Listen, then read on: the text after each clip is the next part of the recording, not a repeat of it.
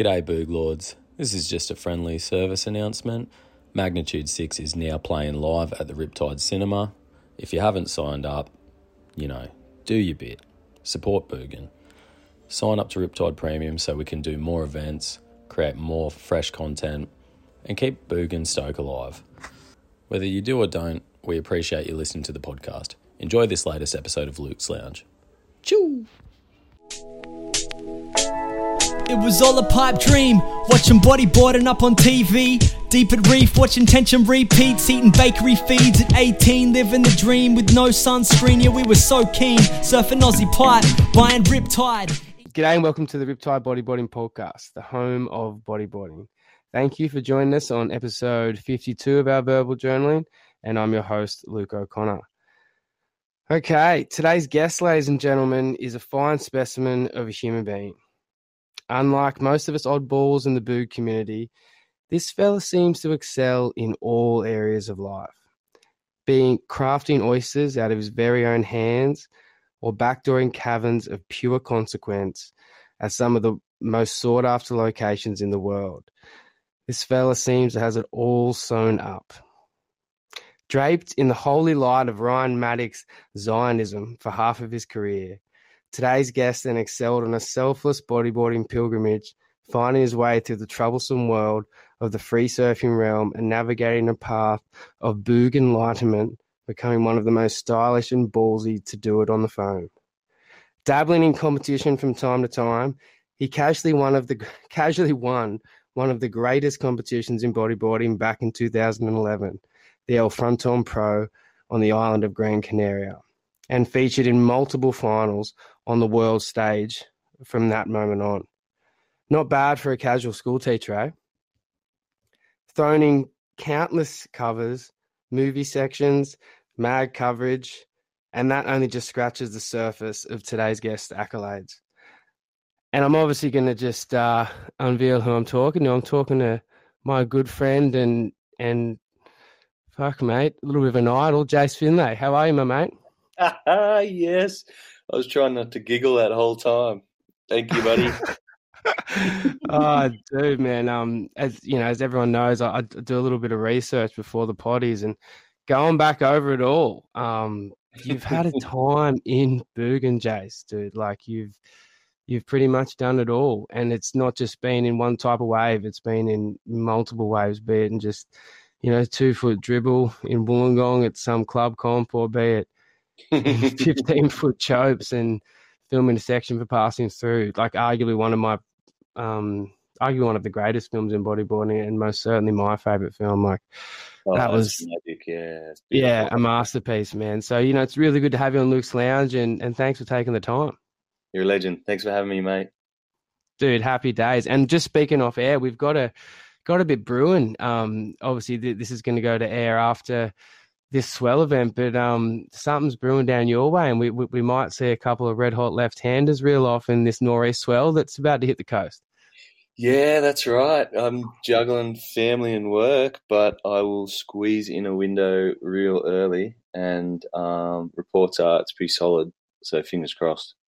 Yeah, it looks like a perfect little weather pattern too, because from most reports, and this is just reading to forecast notes and whatever, and listen to proper meteorologists kind of lay it out on the table. But just because the way this swell event is occurring, with the winds still holding kind of strong and generating throughout the night and only going west in most places kind of pre-dawn, it's going to be the perfect storm for the first kind of 6 to 8 hours or so, with that energy still there and that offshore's grooming it. So, music to my ears. Dude, I'm getting pumped up, and you guys down there in the sweet land of Bawley Point always seem to harbour a good nor'east swell. So it's going to be lighting up the gram. Let's just say that. I'm going to have to get up extra early now. Oh, mate. Well, what time is the sun coming up now with daylight savings? Oh, it's not till after 6. So yeah, I'm up well before that. Usually pretty keen, but I'll be suited up and paddling out, hopefully, before I can see much.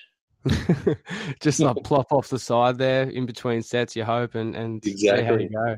Yeah. Just going, one set. So what time do you usually get up for work, Jase? And everyone out there listening, as I said in the interlude coming into the potty, that Jase is an oyster farmer, and there's a bloody good one down at Bateman's Bay. And I just want to doff the cap to you, sir, because my missus is just in love with your oysters. She reckons they're just the best she has ever tasted. And I'm talking like, she's been to a fair few destinations around the world, always has asked for seafood, always is happy to try any sort. She'll be eating some of the rarest stuff in like Japanese wet markets and all that kind of stuff. And she doesn't mind that. And when she had your oysters, Jay, she was over the moon, man. Like she's gold. Oh, well, you got to give the credit to the river. Like it's a really healthy river. And I think at one point it was voted the cleanest river in New South Wales. So like that does the work and feeds these gorgeous things. We just kind of manage them to be as big and beautiful as they can. But in terms of like workload and starting the day, we keep it structured these days because we all got young kids. So we start at 7:30 and we knock off at 3:30. So it's pretty civilized. Oh, that's heaps good. So you can get some stuff done in the morning, maybe like a little bit of a workout, a surf, maybe pack some lunches and off you go. Yeah, that's right. Yeah, there's time. That's heaps good. And you're just up the road, obviously, from Bateman's Bay. Like, what is it, like a half an hour trot into work? Yeah, it's about half hour and just glued to the potties like yours, mate. That's epic. How good is just a little bit of time in the car? Like I've been spending a fair bit driving around the Shire recently, just, and even around parts of Sydney, just glued to, anything that I can get my ears on. And it's a real sacred time, I'm going to say, the time you get in the car sometimes. As long as the commute's not too long and you can lock yourself in for a little bit of juicy info, it's time well spent. I'm obsessed with audiobooks. I think I've listened to about 60 autobiographies. What? Yeah, I just was on them early, and just with that drive, I'm just so fascinated with other people. That's psycho, Jase. Who was your favourite? Oh, that's massive. Well, the first one that got me right into it was Andre Agassi's, which is really insane book. Like it's about his tennis career, but also his life, and it's just I'm not a crazy tennis fan at all, but his life was just on another planet, and he got me hooked on the audiobooks. And he was a pure competitor too. Like my mum and dad loved tennis, and they loved nothing more than sitting back at the US Open and watching Sampras and Agassi go at it, just baseline rallies, big forehands, backhands, just, you know what I mean? And Agassi was supposed to be one of the best like returners of serve in the game, so there was always a very good always a really good competition between him and Sampras. Sampras having a huge serve and then Agassi may get it back. So that's so fascinating to hear. What was his private life like? Because I know he was a bit of a party boy at one stage, eh? Well, yeah, he's got so many fascinating things. For one, he claims to the nth degree in this book that he hated tennis. He just he got it drilled so hard into him for so long that he hated the sport and just had so many insecurities that he just plugged through as long as he could. And then even these insecurities about his hair, he wore a wig for years playing because he was so self-conscious. It's really interesting, It's insane for someone to be so, admired and to have such a status in society and to have all those insecurities just shows that fame isn't always the answer, eh? That's it. You don't know what's going on behind it all. Well, let's kind of get into what's going on behind your two, dreamy eyes, Jase Finlay. And let's just wind it all the way back. Like, when did you first hop on a boog? So I don't have like a pivotal moment, but since I was a bub, our family always had a holiday place in Borley. So my grandma did, and then my parents did. And that was my holidays, and every few weekends, that's kind of the only time I jumped in the ocean. And I was on a surfboard first, and then all these little sucky reefs down here. And a couple of friends who were on the boog kind of led me towards the boog. And it was only ever a holiday thing, really, until I started getting into high school. And then I was just obsessed in the And were you gong. living up in Sydney at this time, sorry, Jase, or was it in Wollongong? I grew up in Wollongong. Yeah, sweet, cool. I just want to clarify that because I always remember, knowing that you went to Wollongong Uni. I just didn't know if you had been a transplant coming down, you know what I mean? Well, do you know why? Because you probably saw me in Cronulla every weekend. I grew up with just Shark Island froth just pouring out of me. And every weekend, me and my mate would catch the train up from Ostie, where he was, to Cronulla and walk down to Shark Island. No idea what the waves would be like every weekend for years. And we just dump our stuff in the rocks and just paddle out no matter what. Such a dedication, man. That's crazy. No wonder you absolutely schooled most people in 2016 challenge in that crazy East Northeast swell. You were so close to winning that. There's no schooling, mate. Bullshit, man. You were reading animals. it so well. You were on another level. You and Rawlins, and I remember Cramsey's definitely standouts. And, that's just feeding back into what you were saying. You just turning up every weekend without a forecast and wanting to surf the island. You didn't even know the tides, did you? No, I knew nothing. But you're psycho. That's amazing to just turn up and be like, there's the rock ledge. It's just gone 0.2. We've got another 3 or 4 hours before it even gets to a place where most people want to start surfing it, but we're just going to hop out there and have a go. Like that's the core of the core. Well, it was fully those posters, like on those old Rippy posters of like Ballard and Bullet, and mate Wingnut was like my favourite. I had one of his boards first, the Manta Wingnuts with the logo up the top. I was obsessed with Shark Island. Yeah, that was the kind of pinnacle for me. That's crazy. And Wollongong having, some really nice reefs, and obviously they're one there that everyone knows and speaks about quite highly, but that being more of at that time you coming up in bodyboarding a real hidden gem. The island would have been like the closest kind of slab to you, eh? Exactly. Like I'd go down the coast to Shell Harbour and Minamara, but in Wollongong I was mostly just chasing the beachies, going up to Ostie and chasing a few reefs there. But Shark Island just obsessed over it from the old movies, so you just wanted to be there. Yeah, I know what you mean. We're so lucky to have that there, and so lucky to have it as just something you can peer out off the point out and just check so easily. Like most waves like that, it's so remote that you have to be walking, minimum half an hour, whatever in it is to go even check it, let alone just go down and surf it, which is probably another hour to even into the water. So yeah. Well, chuck an hour train ride on there, mate. I know. And then there's the billy tax that occurred on the point every now and again. Did you ever have your bag nuggeted? Yeah, we did. Only once. Yeah. Actually, and someone caught them. Really? Caught them up the rocks, and we got in time to get our gear back. Yeah. Oh, that's skits. You got out of it real good. Man, I'm from there, and I even had my bags done one afternoon, so I was just like, you win some, you lose some. That's right. It's just it was a tough place.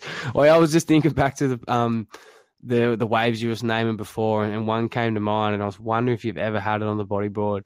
And some of my friends down at Stand would be off me saying this, but what about Coley Cliff Reef? Oh, not much. Mainly just the wedge in the corner. Oh yeah, okay. Mainly just Coldy corner. But I was a headlands man, so a few headlands south, I just like on those north or east swells, I'd just be like frothing on headlands. Oh, how good is headlands? You sound like Sean Cooper there, eh?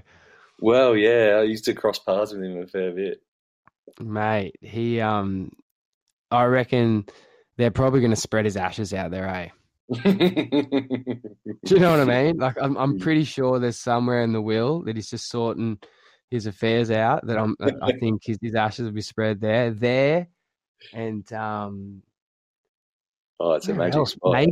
Maybe one of his favourite pools, eh? You know what I mean? One of his favourite Yeah. renovated pools somewhere that's just going to get filtered into the filter real Put him in nice. the concrete. Yeah, that's it, eh? He's living there forever. Oh, goodness. Yeah, so you've obviously had like such a variety of ways in the gong to hone your craft at a young age, Jase. Like, when did you feel at your time in high school that bodyboarding became like a main priority and you were really wanting to push it? Like, you obviously said you were catching the train up on 100% to the island, but what was that moment when you kind of just realized, oh, this is something that, you know, I'd want to do more of? I don't have exact ages, but like a few things that stick out would be me just begging mum to take me for an early before school. Oh, yeah. All the time. And because we lived up on Mount Kira, so it's pretty tough to get down and back in time unless I got a lift. Yeah, for sure. Sitting around the school computers looking at Brendo on that first Shippies swell. That was big. Yeah. And all the Shark Island stuff. And that just motivated me. I guess my kind of local was Puckies, which is a pretty fickle beach, but it seemed those years like it was quite good. And were you splitting peaks with the one and only Jack Dobson? Of course, yeah. Dobbo was in the year below me at school.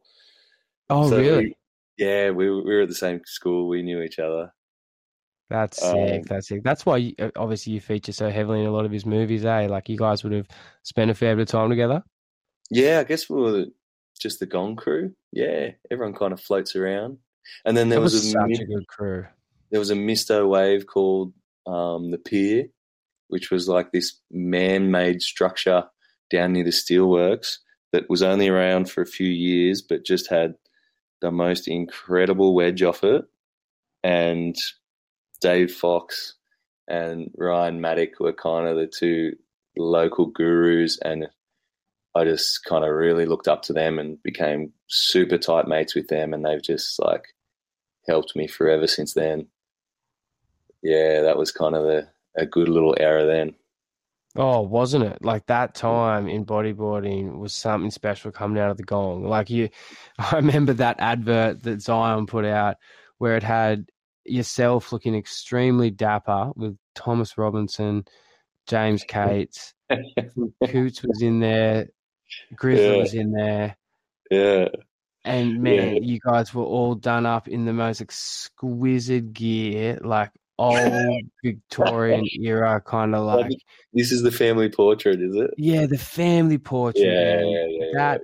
That era there was pretty special and should be crystallized into, you know, bodyboarding subculture for years to come, because it influenced so many people. Man, there was a stage where people were dressing like Thomas Robinson out of that time. Yeah. Do you remember that? Like, I mean, I remember knowing, you know, the certain type of wetsuits you guys were going to wear when the first Zion Rangers were dropping with the, like, black, blue, and white color combos. Like, there was some serious style adaptations there and addictions from people looking up that whole subculture. It was a full movement. It was a movement. Oh, looking back, probably I didn't realize it at the time, but like Dave Fox and Barnesy bringing on I Am None, and then the videos, and Ryan Maddock, the premieres, doing his videos and making the wetsuits. I kind of saw the birth of all of it, and I was so lucky to be right there and just be a part of it all. It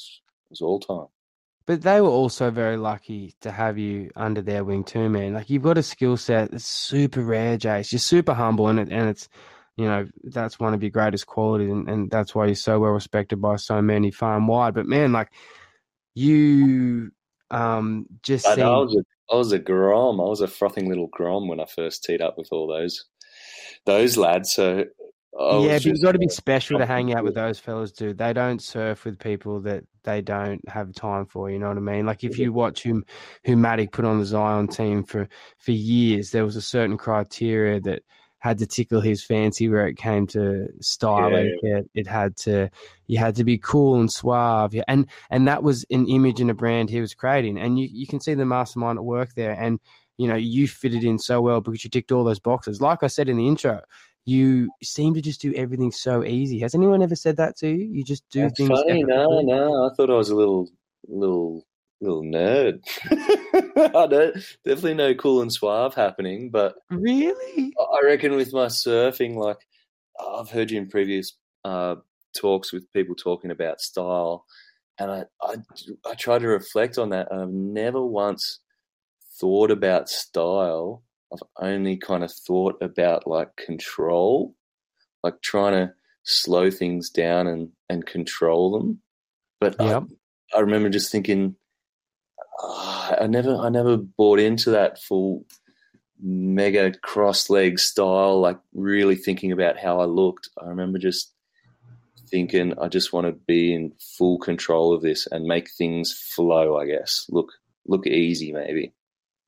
And I think you've probably unlocked the key there because, yeah, if you focus so heavily on style, like maybe some people do, that you do take away from the fluidity of it for sure. But like you definitely had charismatic bodyboarding down to a TJ's, and I think people appreciate bodyboarding. Like, you know, people talk about in circles that I'm in anyway about like early Michael Novi. And when he first came onto the scene in the first like 5 years of his bodyboarding through Visions and so many sections that he placed out to like hardcore heavy music that we were just frothing out on the time. Sick. You know, he had that real grunge edge in his style, and he just wasn't perfect, but it was so cool to watch, and you love that because it was flowing exactly how you described it before. It's control and flow. Your style's exactly the same, where like, you know, I remember you doing inverts at a certain wave near Port Lincoln National Park with a session of you and Catesy out there, and obviously like a nice tide, and you guys are just like floating through the air in this beautiful afternoon desert light. And the inverts you were doing there and the way you stretch your body out and like project outwards, there's some really good style about it. Like air reverses. Like what about the cover you got at K-Wedge, bro? Like let's just talk about that. Oh, I didn't get a cover at K-Wedge. It wasn't a cover? Nah, I got Was it a double page? I got Gotta be a double page. Double page. It was a pulled back double page. That has a real funny story actually. We were with Jeremy Greaves, photographer, and Matic was filming, and someone else was filming too. I forget now, but Greavesy was meant to be getting the shot of this trip, and we were working hard for it. And I think he had a new ski, and he kept walking back to the car park and checking on it. Anyway, no one had got a real good one, like for an hour or two. Suddenly I got that big invert, like one of the kind of biggest boots I'd had at that point. So big. And Greavesy had walked back and was looking at his ski. It was just totally making sure no one had started pinching it. Yeah, missed the whole thing. And he couldn't believe it. And Matic, he hadn't dabbled in photography really ever, but he by chance took a photo. And the whole afternoon we were devastated, just thinking, Greavesy, you've blown it, mate. And we get back to the computer, and Matic just puts his shot up on just for the hell of it. And Greavesy was like, holy shit, look how sharp that is. Look how like well proportioned it is. And it ended up just being a beautiful shot that got a double page. Mate, that was quality again. Like going back to what you were speaking before about coming up in a time that just had so many talented and creative people. You know, like a high tide raises all ships in the harbour, and you guys were just floating on a big 2-meter Christmas tide there for so long, man. It was nice. It was so cool to watch. Like that invert is imprinted in my mind and is still to the day, like, you know, because traditionally that wave's the left. You know what I mean? And most people see it and they're like, oh, okay, sweet. And sometimes that wave, even as the left bowl, can be a bit tricky, can be good air reverse bowl, blah, blah, blah, but it's just there's a bit of wobble going through and things need to come together. And you see bowls on the right, and occasionally you get a fun one, but not like that, Jase. Like in the way that it was framed in with that beautiful keyhole little beach there, like super special. Yeah, it was, especially like it's pretty close to home, and I don't know, not too many shots have run from that area. I got another double out K Bommy the first time it was kind of ever properly shot, not too long after that, I think, as well. Mate, I was just about to mention that, and I was just going to say that the swell that had been wrapped around K Bommy had probably groomed the banks for you there at K Wedge. Right. And I remember that double too, because you had airdropped. And like obviously, like most waves out, they're very hard. I have seen you, scoop and hold rail out there on a couple too, which is quite amazing in its own right, because that wave pulls so much water up so quickly that it's like an escalator, just on level fucking 3,000. But like you had that turquoise board and you were acid dropping. It was definitely turquoise, wasn't it? And you had Churchills on. That was light. It was my unknown bunting, light blue. Yes. I had two of them. I was in love with them. Yes. Oh, the unknown buntings. I remember when Endless was stocking them. Johnny Pine was they were flying off the shelf. So many of the fellas around Cronulla had them, and they were sick boards, those unknowns. And that's probably going to appease Ty Glander's search for some PE. If you can find any unknown buntings out there, get them in some PE. I'm glad you brought that up though, because Endless was my first ever sponsor. Really? Yeah. Well, I think I must have joined up and done a few club comps, and Mr. Pine, just the legend that he is, just took me under his wing a bit and started giving me free boards and clothes, and just could see that I was hungry. And so he was my first real in. Like, I'm definitely thankful for his kind of, he could foresee that I was hungry enough for it. Such a legend, just backing the young kids. That's so good, Jase. I feel the same way about Johnny Pine. He did so much in that club for so many young boogs, and we had so much froth just around those trips and the comps he would do up and down the coast. And I guess that's where you and Katie were surfing in those Mystic Endless comps, hey? Yeah, true. Yeah. Jimmy was like my best mate. Yeah, and I just lived for how he surfed. He's like the flow guru. And such swing about him. Such steez. Yeah, I love Jimmy, and done endless kind of missions and travels with him. Yeah, that was such a crazy time. I remember Sean Pine being so damn competitive with James Cates during those Mystics comps, and all he could talk about, obviously, like he wanted to win the comp, but mostly just trying to beat Katie, because everyone knew they were on like the same trajectory, much like yourself. But you're just a little bit older than Katie, hey? Yeah, maybe a year or two. Yeah. So I think the rivalry is more so because Piner was the exact same age as Katie and blah blah blah. And, oh man, I just remember it tit for tat. It was such a good healthy rivalry. Like that's what you want in a club comp. You want to be. Give it to each other. Yeah, for sure. And the standard was so high, man. When you hold a constant bodyboarding club, much like the Wollongong bodyboarding club and all those guys down there hold it at Mystics regularly, or if they can, the level of bodyboarding goes up so much, even at a beach break Queenslanders don't consider as legit. I still reckon it's it's such a good wave, man. It's so much fun to practice booging on. Oh yeah, it's a dream. It's. And you're always going to find, it's one of those waves you just rock up, you get out there, and you'll always find something. Yeah, you've had some shots out there, actually thinking about that too. There's been some pullback numbers of some real big left bazzers, like second peak down the beach. Yeah. I got a beautiful one from Russ Quinn, which is kind of like the perfect peak that you always see, but you can kind of never be in the right spot for. Yeah, that was cool, and I had a nice right air rev that I think Tabone took that was in thrash or trash, one of those. Sick. Yeah, cool to have that stuff from home, I reckon.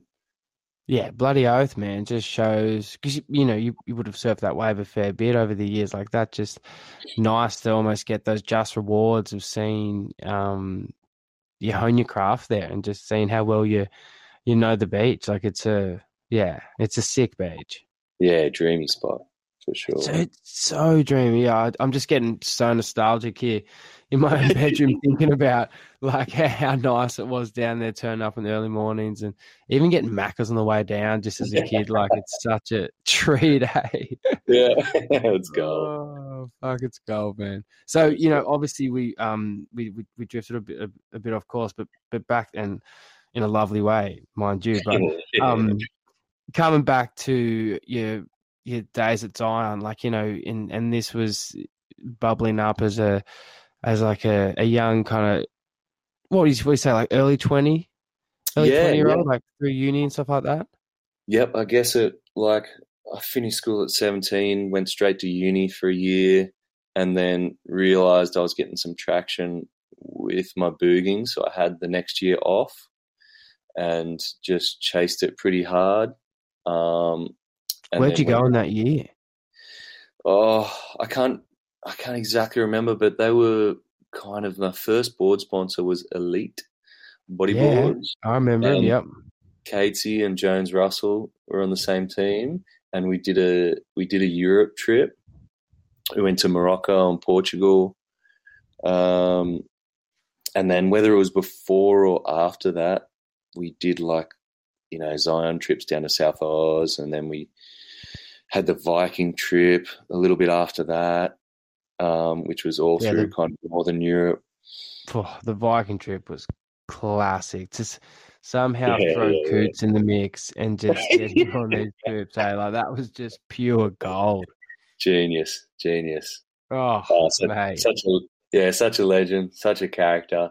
Oh, such a great guy. I was lucky enough to work a day with him, with Coops, only maybe like 6 months ago now, or maybe a bit longer, down at Warrenora, and just had a good chat with him and lunch at down the water there. And yeah, he's such a good, knowledgeable fella, and just always good for a yarn, and just funny as hell, like witty as hell. Funny as hell, yeah. Too many laughs. Yeah, for sure. You can get carried away, don't mind you. So yeah, and so those times in those young 20s and through Zion, like, I was thinking, is that the fever dream times? Is that the it would have been. Katie was half on the boog, half filming. Maddox's kind of booging had slowed down, and he was getting into the wetsuits, and he's filming and kind of like building the brand up. They were awesome trips, like heaps of South Oz trips, which was just gorgeous because it was like still kind of undiscovered, a lot of it, and kind of searching around and not knowing lineups because you didn't know if anyone had kind of surfed a lot of these spots before. And it was really pre-social media, kind of, wasn't it? 100%, yeah. Do you know what I mean? So that had that own mystique and shine to it too, of just innocence when you're on the road. Like, you don't have the temptations of calling back home or telling anyone or anything like that. It's just phones in the car, just driving, chatting with mates, literally planning your trip, getting your resources and your food, and just camping under the stars and getting waves. Like, there's nothing more pure, eh? Yeah. Pretty raw. Like, we were doing it on the cheap, and in a shitty old car, driving for 30 hours straight, just like rat pack hustling, kind of. But that's the gold too. That brings. Oh, isn't it? And that's the making of people, Jase. That's what the younger generation of today. And I'm not casting this shadow over all, but just sometimes I get the feeling that they don't want to put in the hours. Like you just said, you drove 30 hours across the country one way That's Yeah. one way, everyone at home, 30 hours across the country to surf for possibly a span of 5 to 7 days, maybe longer. You might do longer, whatever. Some Mate, people go over 3 there for days. 3 days. 3 days, one swell. Yeah, for sure. One Sometimes it's swell. like 3 days, 100%, and then you'll turn around and drive 30 hours home, and that's on a budget of in between like $500 to $1,000, maybe even less back then. I'm just putting inflation on it today, probably less, but like, think about that, everyone out there. That is dedication. Even just the turnaround from going down to, say, Vico to surf some of the delicious slabs down there. The turnaround from Sydney or the Gong is just a straight 24-hour round trip. You know what I mean? And that's not even equating for the surfing and the fuel stops and the eating and the general maintenance you need to put into your body to survive. Yeah, it's so funny because you're obviously an athlete in a way, but you don't perceive yourself that way. And there's no training. You're going off no sleep. You're just going off pure kind of grommet hood froth and hunger. You just flog yourself. Like, you really, like a proper athlete would do a lot of things to prepare for those moments, but it's all just on a whim.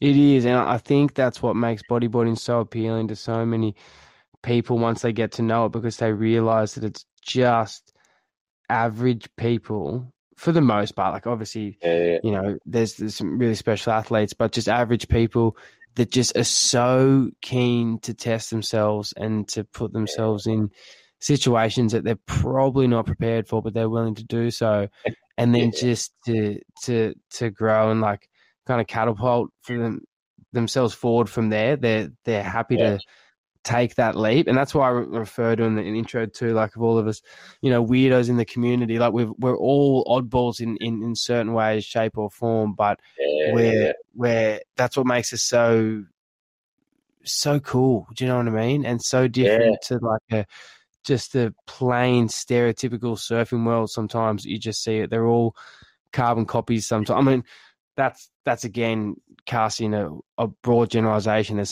so many cool surfers out there, but you know what I mean? Like, the injury anything underground where like money's not top priority and you're just pouring your heart into it, that's cool because it's just what your heart's into.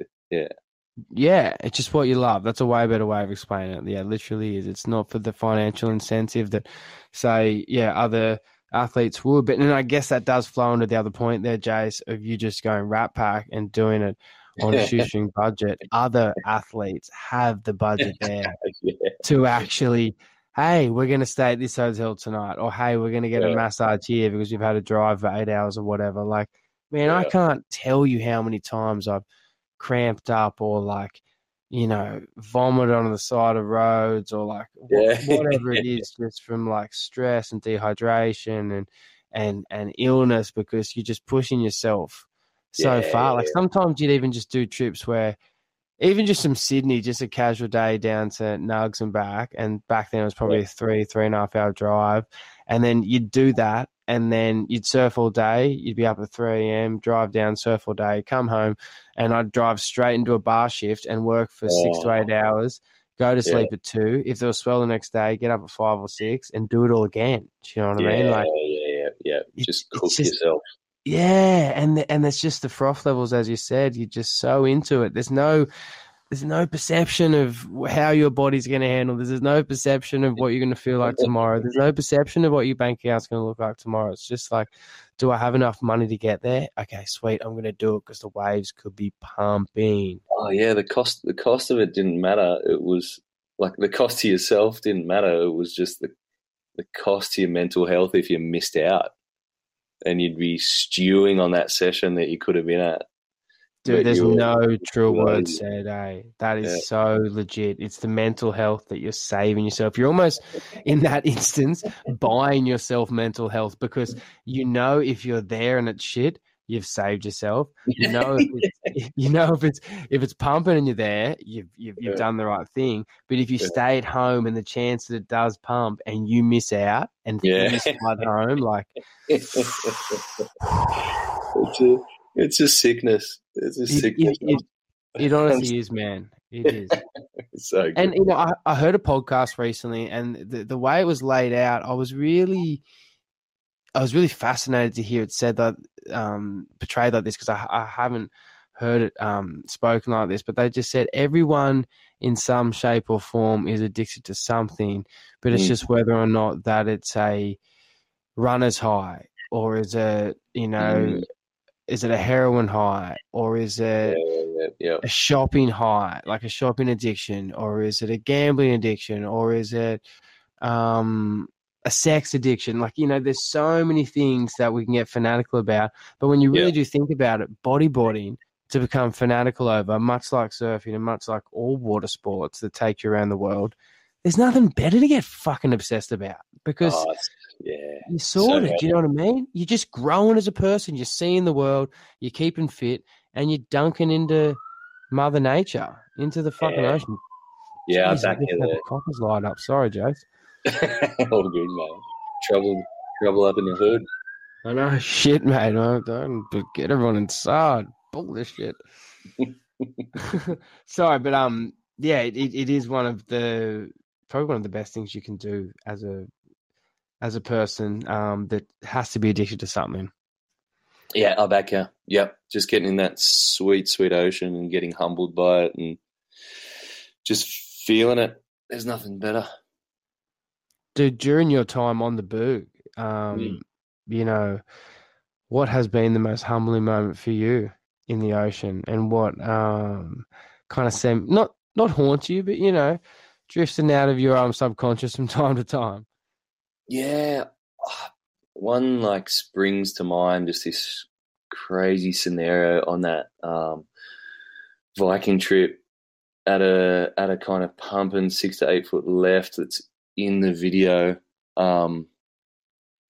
We just had a really good session, and towards the end of the session, as it was close to the end, to wrapping up end of the day kind of thing, sun starting to go down, and I caught this wave that I was just behind, and this little wedge kind of overtook me, pushed me to the lip, and pushed me down quite deep, and I knew I was deep, and I kind of let the turbulence settle, and it's kind of I must have been kind of using a fair bit of energy, because I was ready to come up for some air, and as I swam to the top, my head just hit rock. So I was inside a cave, and I had no idea which way I was facing. I couldn't see anything. It was all whitewashed and dark.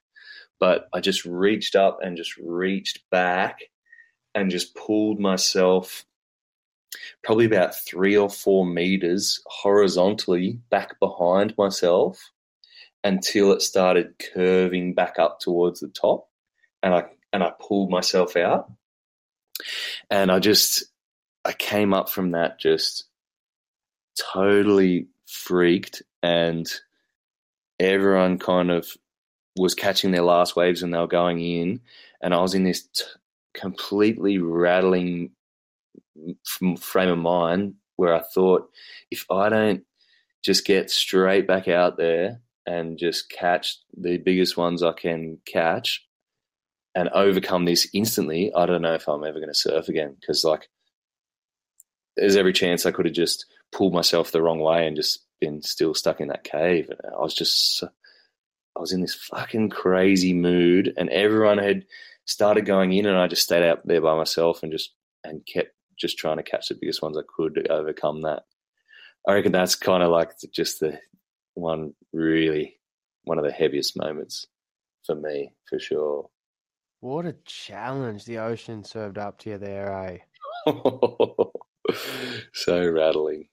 Oh my goodness, man! So many stories float around about caves. We only mentioned one on the most recent potty with Chris White, in regards to Charles Ward and an incident he had down there at Chippy's, man, and just stories that float around. There's even a couple back in the day here locally at Suckrock that there's an entry point on the left, and if you get pushed on at the takeoff, either on the right or on a part of the left bit of the reef, that there's this hole that's like a swim through hole, and if you get pushed into it, the only kind of way, unless you like somehow get your body, around, which is quite tight inside the circumference of the hole, you got to swim through and get to the other side, and like it kind of goes through 1/3 of the rock, so it's a decent swim through, and there's been some people being pushed into it and have got out of there, but have had to like de-leash because they can't get the bodyboard through and all this kind of jazz.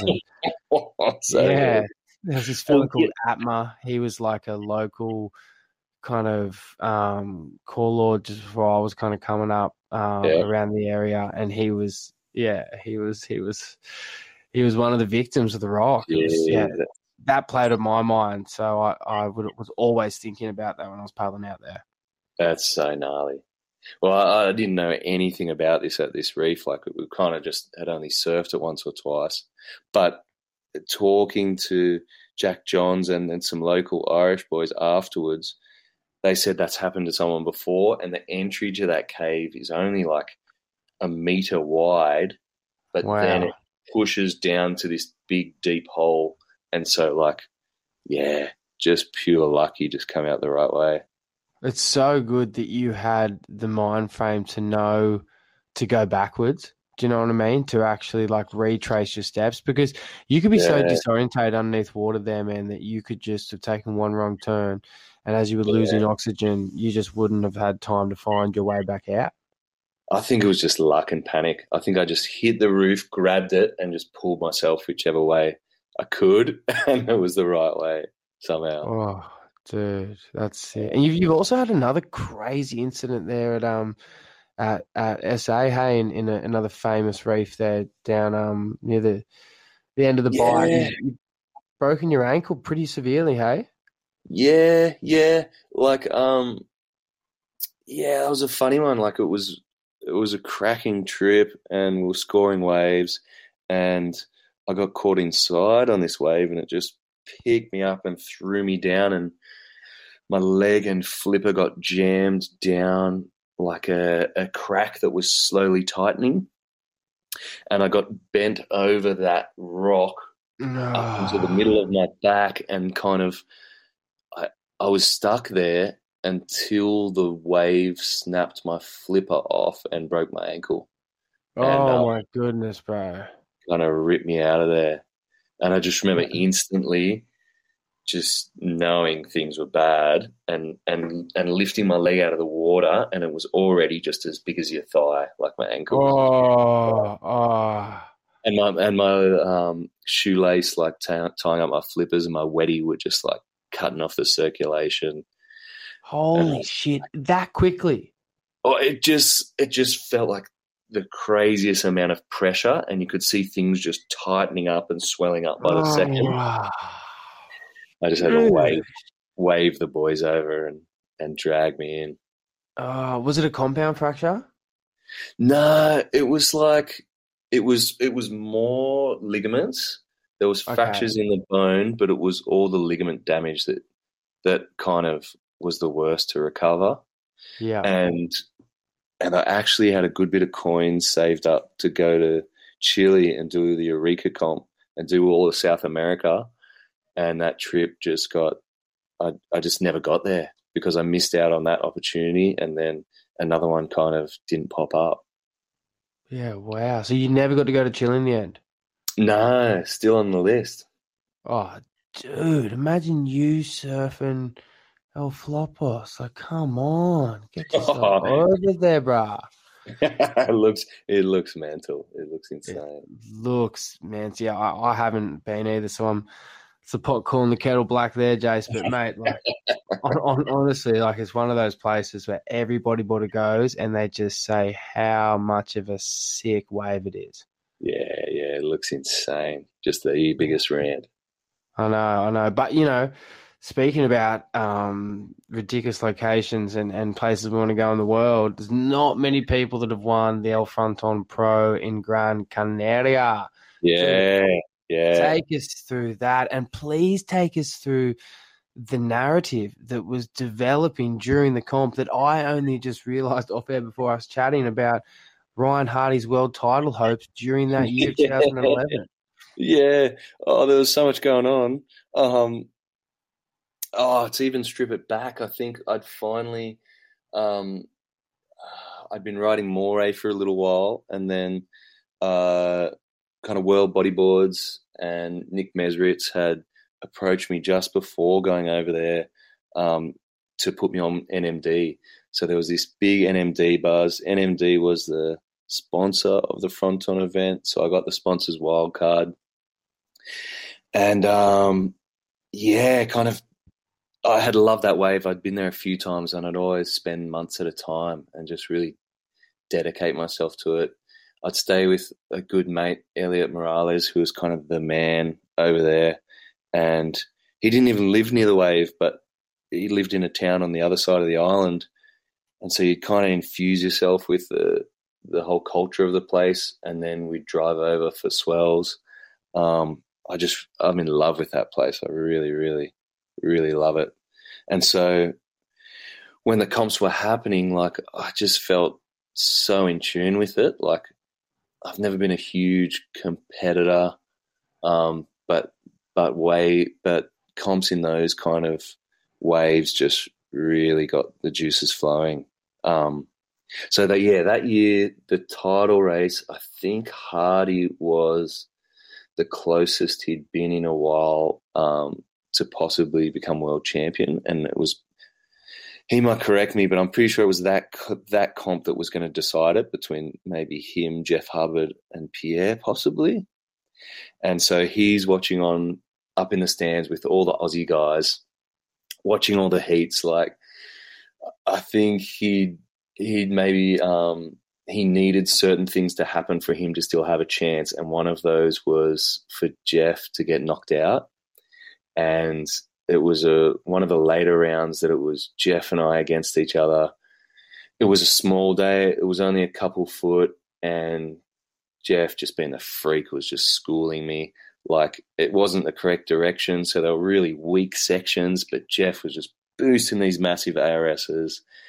And it got down to the last, 30 seconds, and I got this crappy wave that I tried to pull into, and it just pinched me. And I'd just kind of almost given up, and it had pushed me onto the inside. And because that crappy wave had pushed me onto the inside, this tiny little V wedge came, and I could kick onto it. And it was only a 2-foot wave, but it just gave me the whip to do like a quick little full rotation air rev. And it was in the last 10 seconds I got the score to beat Hub. And I was just buzzing over the moon, but in my mind it was totally, yes, Hardy's got a chance. He's still got a chance. Hardy's still got a chance. Hardy was everyone's idol, and he never got the world title that he probably deserved 10 times over. I know, but sometimes just not meant to be. But you showing the Australian patriotism, mate. You just get fair up the clacker for the Australians, you know what I mean? Showing a bit of grit, taking off the swell-ins of the boys and using their terminology, and just a bit of fucking grit. That's what we're missing in the tour at the moment, mate. A bit of fucking grit. That's so good. Yeah, I had no pressure on me in that comp. I was just a wild card, so I was kind of just having a crack. And the next day was that it was a really big day that was kind of had everyone on edge whether the comp should have run or not. And I was just chomping at the bit to get in there. And it was just such a cool event. Yeah. They're so cool to be a part of such a special event, and especially on those famous days, as you said, just to be so big and to be so perfect, and just to show the top level of wave riding in the world at such an arena. Like Fronton, again, I haven't been there. I've only seen video footage and just felt the vibe through other people. But man, that place looks like, pure bodyboarding utopia. Oh, I think it has to be one of the best bodyboard waves in the world, if not the best, for pure like aerial performance, and just it's like it's got a lot of consequence. So like it's probably not the wave you dream of for the pure sensation. It's always like balls to the walls, shallow, crazy, but just so much opportunity for crazy moves. Yeah, I was pretty obsessed for it for a long time there. Yeah, I can imagine. Because do you feel like you've really gravitated towards waves that do allow you to flare up with your air game? Because I know you spent a lot of time at Nugget and a lot of time at various like wedgie waves. Even I know you spent a bit of time down at Congo. Spent a bit of time down at some delicious little beaches, mate, that you've been honing on, just keeping in your back pocket for later on in life. I know you've been up to. Well, yeah, it was pretty natural because I never had the competitive drive, which meant because I was stand-up surfing as well as booging my whole life, whenever the waves were small and it was a beachy, I would just jump on the stand-up. And I did not have the drive to perfect my spins on small beachy waves. I tried for years thinking that was what I needed to do, and it wasn't fun for me. So I'd just jump on the stand-up, and then when waves got critical and good and big, that's where I just gravitate to on the boog. So like, yeah.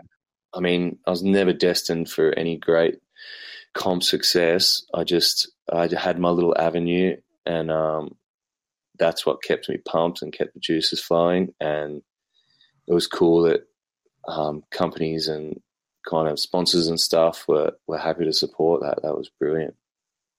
Yeah, it really was. Being 2011, thinking of that comp and, having the support of NMD at the time and things going fairly well in the industry, and that be a solid kind of base for everyone around the world to work off. Not saying that there's not efforts being placed in now, but it's still a bit of a building block kind of scenario. So yeah, it's so good to just hear about the golden years spinners, and it's all about timing, man. And you capitalize there with some really, really good timing. What other results did you have? Because I remember you went so close to win the Shark Island Challenge, but was there any other comps that you did that somehow almost freakishly won out of nowhere? Luke O'Connor, you forget I won the Shark Island comp, mate.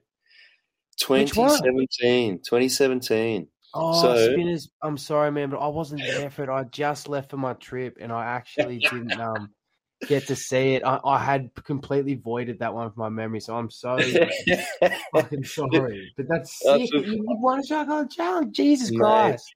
I fulfilled my childhood dream. And Leo, Alex Leon, who was the organizer, who was running the events, he threw this crazy stat at me that I had got in consecutive years a fifth, a fourth, a third, a second, and then I won it in 2017. Wow, working your whole way up to the win. Yeah. That's psycho. One bettering yourself every time. Pretty crazy.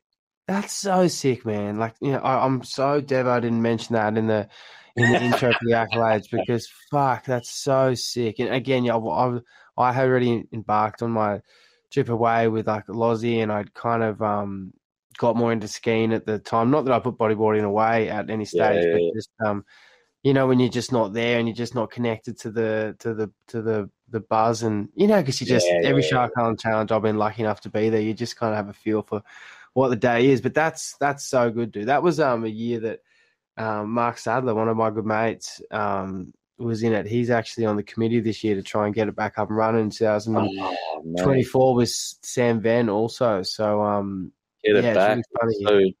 It's such a legacy. Got to keep that thing going. I know. We do need to keep it going. Hey, I think it's definitely got its place on the calendar somewhere, and if we can squeeze it in between comps and get some good international riders, some good Australian ones, and different wild cards in between from different avenues, I think we've definitely got ourselves cooking. We just got to hope for Mother Nature. Spinners, Mother Nature. Yeah. Could be like the Eddie event. Just have a window and and whenever just Yeah, drag people in when it's the swell of all swells. I know. I just can see everything lining up, and you got a window to work with there. Even if it does go a bit low, like it's got a cop a day. Unfortunately, that's just like Oh yeah, that's it's comps. just Shark Island. Yeah, yeah, that's right. That's like just turning up every weekend, not even giving a flying fuck about the tires, and just like, yep, happy to be out there, Too happy much to be fun. here. Thank you. Too much So, fun. dude, thinking of and just capping off your career, and still today, it's still getting some incredible, amazing slabs. And every time I see you on any sort of craft around your home, and obviously you're living in one of the most wave-rich areas on the East Coast, like just the things that you're still doing with the family and a flair and business and everything, man, is unbelievable. But like moving from the Zion stages and moving through those middle parts of your 20s and getting towards like the back end there, what was it like being kind of like, not like a free agent, so to speak, but kind of going through a different couple of brands and sponsors and, trying to find your way through like a kind of troublesome industry in the back half of your career, I felt, because things started to dry up a little bit and the wheels were falling off. Not like the bodyboarding was falling off, but just everything inside the industry was just kind of shitting itself. Yeah, it's funny because from the start, I was kind of under no illusion that there wasn't much longevity in it for me. I guess like I took everything that came my way, just really saw it as a bonus and just an insane experience. Like any money I ever made was thrown straight back into making the most of the sport, like just traveling, spending every dime back on traveling to film more or to do a magazine trip. Like it was all just a bonus, really. So like I did my teaching degree knowing that would be there for me when I'd kind of had my fill, because I just didn't see the longevity in it for me. So, Spinners, you're a smart gambler, brother. You hedged your bets. You knew you're on a good one, but they always can't keep winning. You know what I mean? Sometimes the hero's going to fall, and bodyboarding, unfortunately, was always going to have that fall from grace.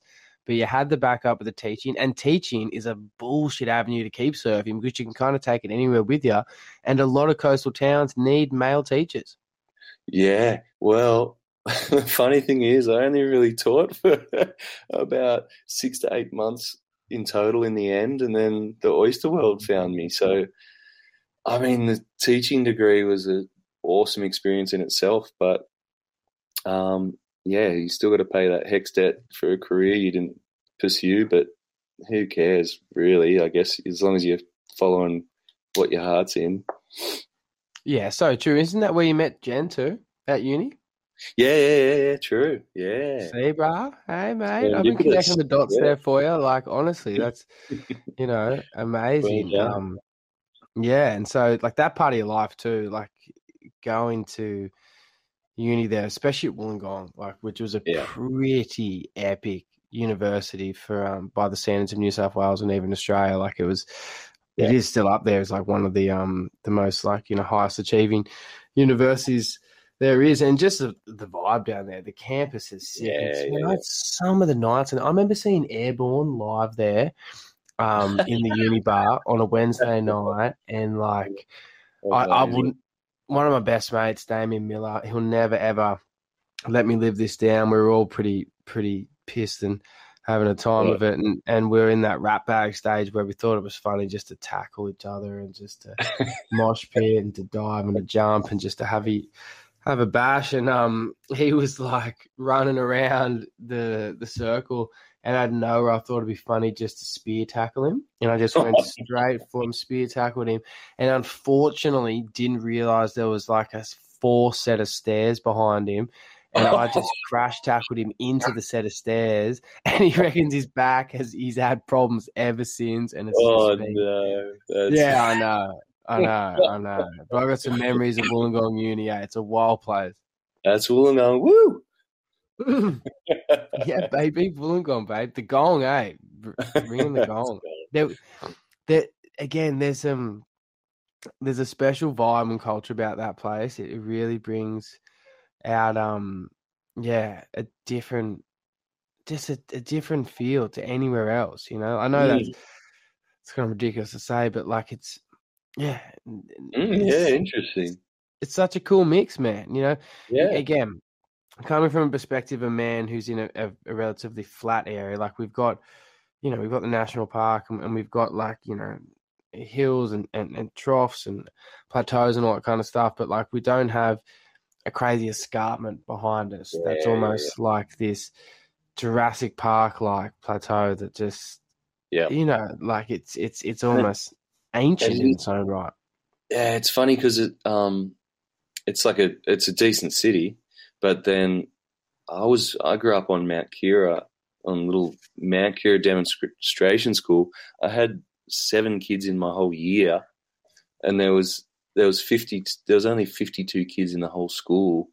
So like right next to a pretty decent city, it was still a real country, tiny little relaxed vibe. It was gold. Yeah, and still to this day you can drive through, some of the cross streets between Bulli and Woonona and see farmland, man. Yeah, true. Yeah. Do you know what I mean? Like when I go through those areas and then you do get to the urban built up areas, or then you get to the back of like Tarrawanna and there's those really quaint little football communities, and my brother had a stint playing down there for all the different sides, like Dapto, Dandaloo and all that kind of jazz. Like there's, little cultures among cultures. It's a special little place. It's got a wide range of waves and wide range of industry, and like it's a good breakout from Sydney, because personally, like if I go north of Sydney, I don't really want to do anything until I kind of get to Newcastle. There's beautiful places in between, but like I wouldn't kind of live there. But I could easily live on the Gold Coast, because that also has that really good appeal. That good mixture is probably the word I'm looking for, like a really good lifestyle mixture. Yeah, I'm into the gong, and there's opportunities. There's heaps of opportunities. A lot of creative people that have given it a crack and are making things work.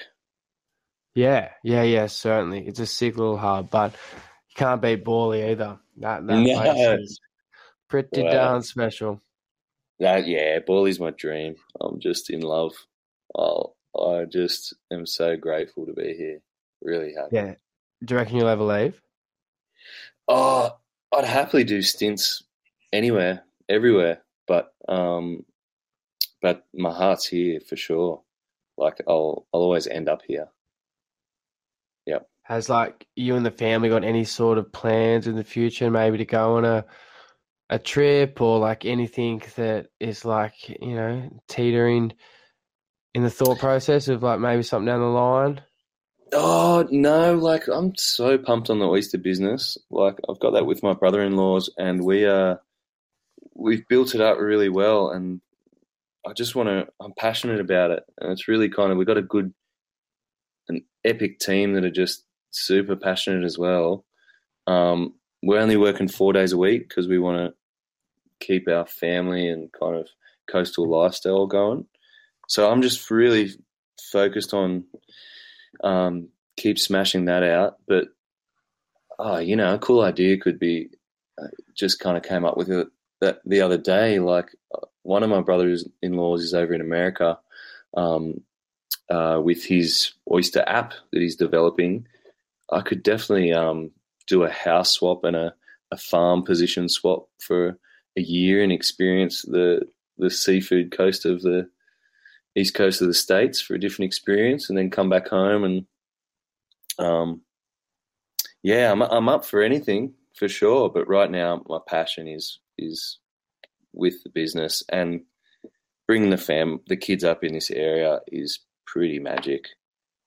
Yeah. Oh, dude, you've nailed it, eh? Like honestly, like the whole area down there is just rich with such good natural education for kids. Like it's such a big thing. Like they're never bored. They've always got so many cool things to do. They're just living off the land and learning about things that self-sustain human beings instead of just relying so selfishly on a city around you. Like, it can be so hard sometimes living in Sydney, knowing that a lot of the things are taken care of. Like, even for like trash, for example, in our unit block being taken away without you having to touch it or, you know, do this and that. It's just I'm not saying that's a bad thing, but just the little things, you know, that you don't work for and that you don't earn and you don't do. You've really got to, like with my child, trying to instill those things of, no, this is still the chores and this is that, and just because it's convenient, don't do it this way, and blah, blah, blah, blah, blah.